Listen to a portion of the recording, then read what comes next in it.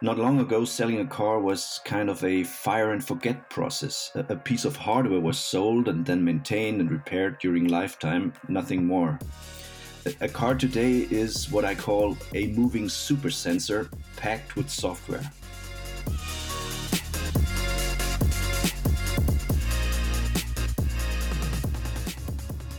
Hello and welcome to the 25 Days of Transformation series, where we talk to industry experts and global brands about the highs and lows of digital transformation.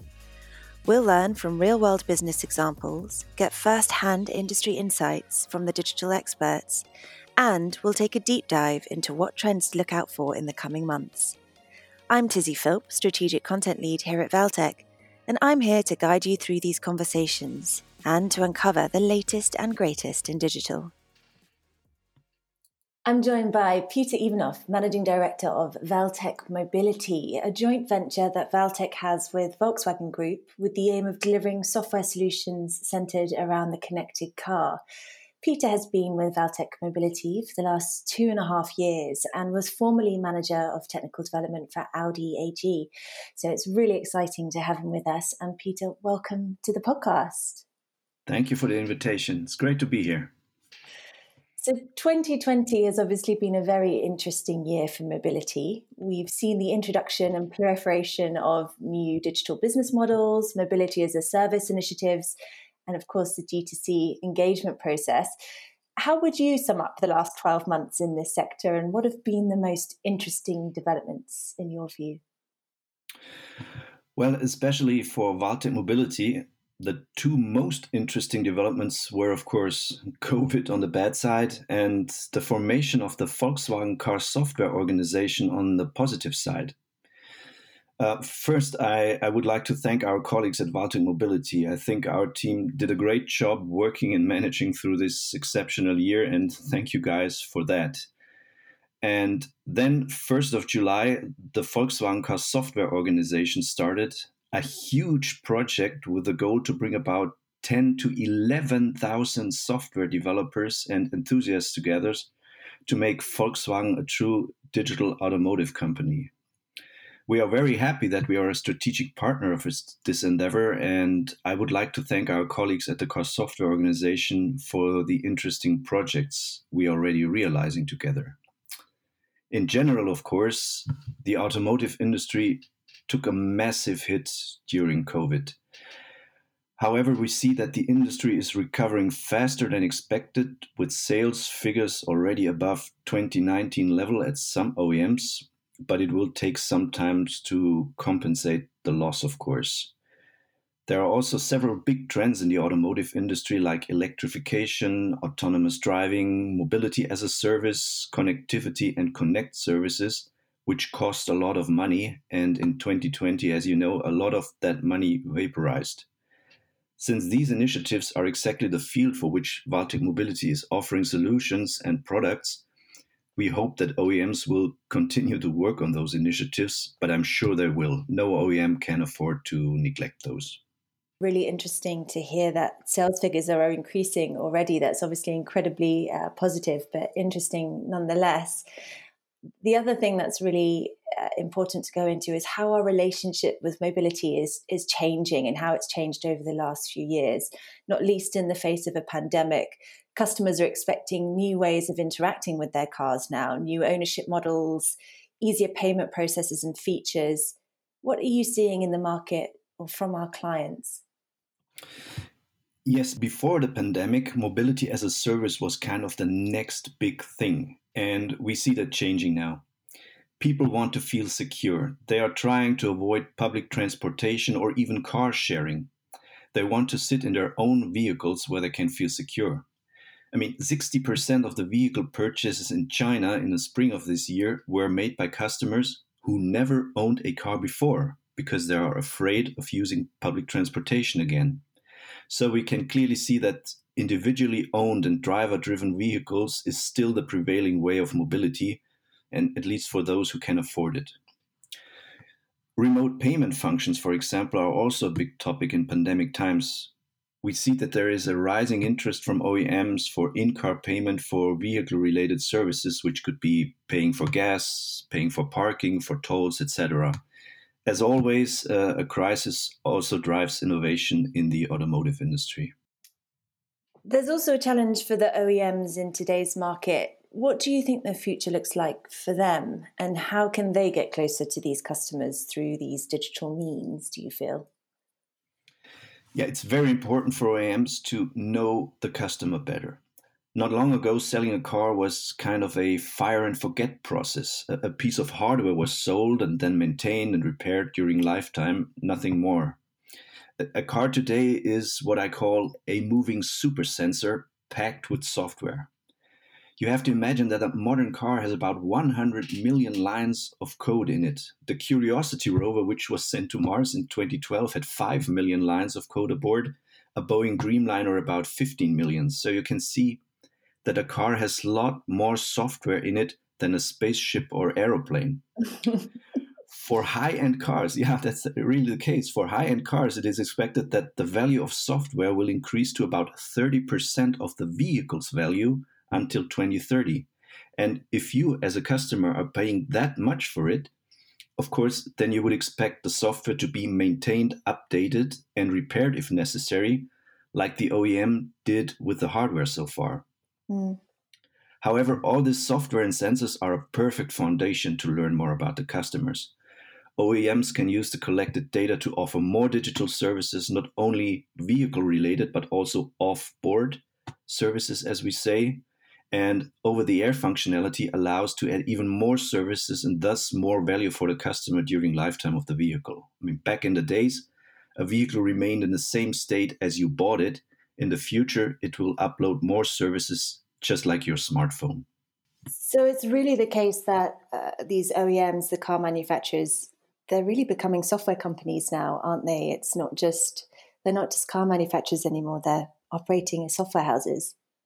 Exactly. I mean, an OEM has to ask the question if it wants to stay a pure hardware provider or if it also delivers the necessary software to support those digital business models. And digitalization has become as important as the driving experience. And do you feel, Peter, that most car companies and manufacturers are realizing that now and are working in that way? Or do you think there are still some lagging behind when it comes to positioning themselves in that way? I mean, for premium and luxury OEMs, it's of course easier to bring those services aboard and to offer those services.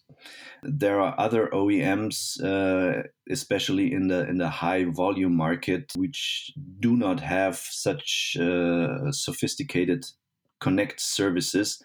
Mm-hmm. So that's why you can see also that only mobile phones get connected and you basically mirror the functionalities of your mobile phone into your car. But I'd say that the premium OEMs worldwide tend to establish software organizations and develop those connect services on their own. Yeah. I think there are some fascinating things happening at the moment, particularly when we look at the car manufacturers thinking more heavily around the consumer. You know, this premise of offering services rather than products now.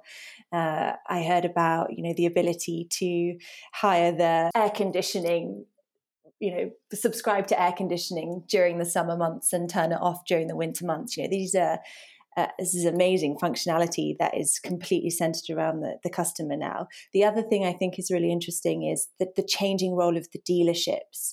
What's your take on how the dealerships are changing? I know the Audi example is a key one. What else are you seeing? Exactly, the dealership has to change also. As I said, until now, a dealer had to sell hardware, which is probably more easier than selling some kind of software functionality, which is not that obvious to a customer from the beginning. You need to build some kind of experience around these connect services. It's easy to sit in a car, feel the leather seats, and try things out. That's not that easy with software. So you have to create some kind of experience around connected services as well. Yeah. Yes, so exciting to think about what might be coming. And on that note, 2021 is obviously going to be another interesting year with all of these things on the horizon. What do you think is next on the roadmap? And what should mobility brands be taking note of going into the next 12 months? Yeah, I think e-mobility is definitely on the rise. We will see more spectacular electric models. We've seen electric super sports cars like the Porsche Taycan already. A few days ago, I saw the all-electric Hummer was introduced and will be released in 2022. There is the Audi e-tron GT, which will be released in 2021. So there are going to be some great and beautiful BEVs out there, and BEV standing for battery electric vehicle. And with those new cars, more connect services and business models around e-mobility will emerge. And we will also see more transactional services and digital business models in and around the car. Transactional services could be, for example, in-car retail services, which allows you to shop in or out of your car. An example for digital business models could be usage-based insurance, which means using vehicle data about driving behavior to tailor your individual insurance offers. On the other hand, trends like autonomous driving or the implementation of highly integrated mobility as service offers will require some more time, I think. So I do not expect huge leaps in 2021 in those fields. However, OEMs must be prepared for the future and for those future initiatives. And since these initiatives are very costly, I also see more strategic partnerships or strategic alliances coming up, either among OEMs or probably also partnerships with OEMs and other technology partners or even startups which offer new and innovative technologies. Mm-hmm. If we talk a little bit more about e-mobility, I think one of the primary things for people when they think about e-mobility is the idea is great. People are more environmentally conscious. They want to do the right thing. And of course, these new e-mobility options are becoming, much more attractive. We're seeing much better looking cars, much more attractive buying options. But the problem still remains that the infrastructure isn't in place to support these vehicles yet. If we think about inner cities, we think about high-rise flats. If everybody has an electric vehicle, we're not in a position yet to be able to have everyone charging those cars on the street side. How far in the future do you think we are around solving that problem? I think we're already there. The thing is, you are right. We need to do more in terms of enhancing the infrastructure, but it's also a change in mentality, I think, because today we are used to going to a gas station, spend there 3 to 5 minutes to put in gas, pay for it, and drive off. So that's a very distinct process we have there. On the other hand, in the future, you have to see that charging just happens. So you're not going to a gas station to put in gas, but while you're at work, your car will charge. While you're asleep, your car will charge. Charging is something that happens on the side. And the other thing is that the range of electric cars is increasing constantly. So it's not really the case that you need to charge like every day or every few hours to being able to drive some place. But a modern electric car has maybe 400, 500 kilometers of range. So you probably only charge once a week. So this is also some kind of change in mentality we need there. Yeah, I think that's a really good point. My other question is about, you mentioned autonomous driving a little while ago. Autonomous driving, do you feel this is really a realistic prospect? I know we're seeing a lot of autonomous cars on the road now, and more companies are discussing their autonomous car ventures. But is this really something that's going to take off in the real world, do you think? Or is it just innovation at pace? I think there are several scenarios. Why are sports cars so attractive? Because there are people out there who want to drive sports cars and they want to drive them themselves. On the other hand, I think autonomous cars are very realistic innovation. It may take some years to reach this level 5, so the fully autonomous car.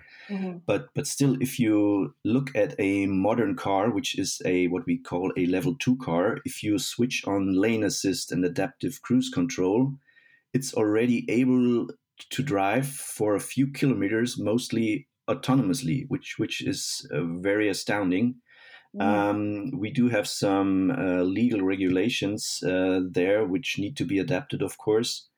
But this is a technology that I think will come, and it will be very disruptive, and it will be a truly disruptive technology.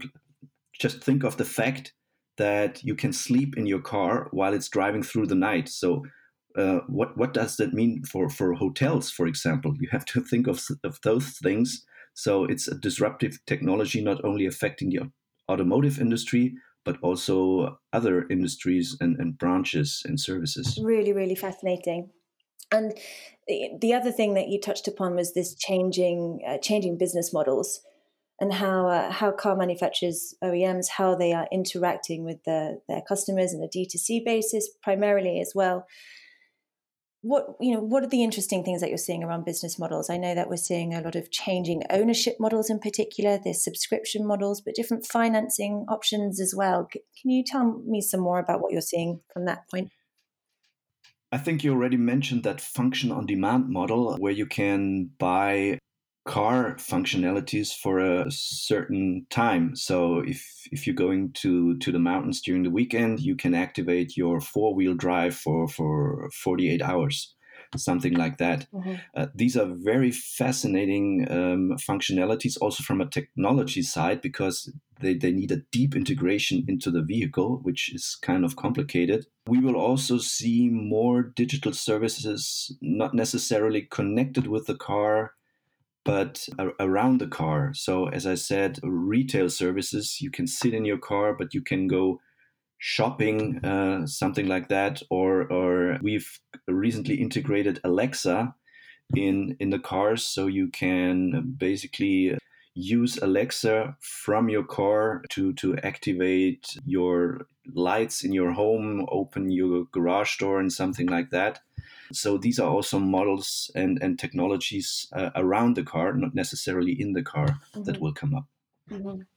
There's so much to come, isn't there? And I think to wrap up our conversation, it would be really interesting to know what you would say to OEMs, to car manufacturers who are thinking of embarking on some form of digital transformation, if they're thinking about some of the trends that you've been talking about but don't really know where to start yet. What would be your advice, the key things that they should be considering going into 2021 at the moment, do you think? You need definitely go into software. It won't be enough to focus on the hardware, because then the software will be delivered by someone else. All those services the customers will use in the car, be it infotainment, for example, entertainment, they will come from someone else if you do not integrate it in your vehicles or in your mobility services. As I said, the connected services, the digitalization in the vehicle has become as important as the driving experience. So you need to make up your mind to how you want to tackle this digitalization, if you want to do it on your own or with a partner, but you have to do it. Peter, it's been so interesting to speak to you. Thank you so much for joining us on the podcast, and we wish you best of luck for 2021 and all the exciting things that are to come. Thank you. It's been a pleasure to be here. You've been listening to the 25 Days of Transformation series from Valtech Cafe. If you enjoyed this podcast, then why not subscribe and keep up to date with all of the episodes in this series and a whole host of insights from the Valtech Cafe back catalogue. And if you'd like more information about what we do or to get in touch, why not visit us at valtech.com to find out the details. Until next time, thanks for listening.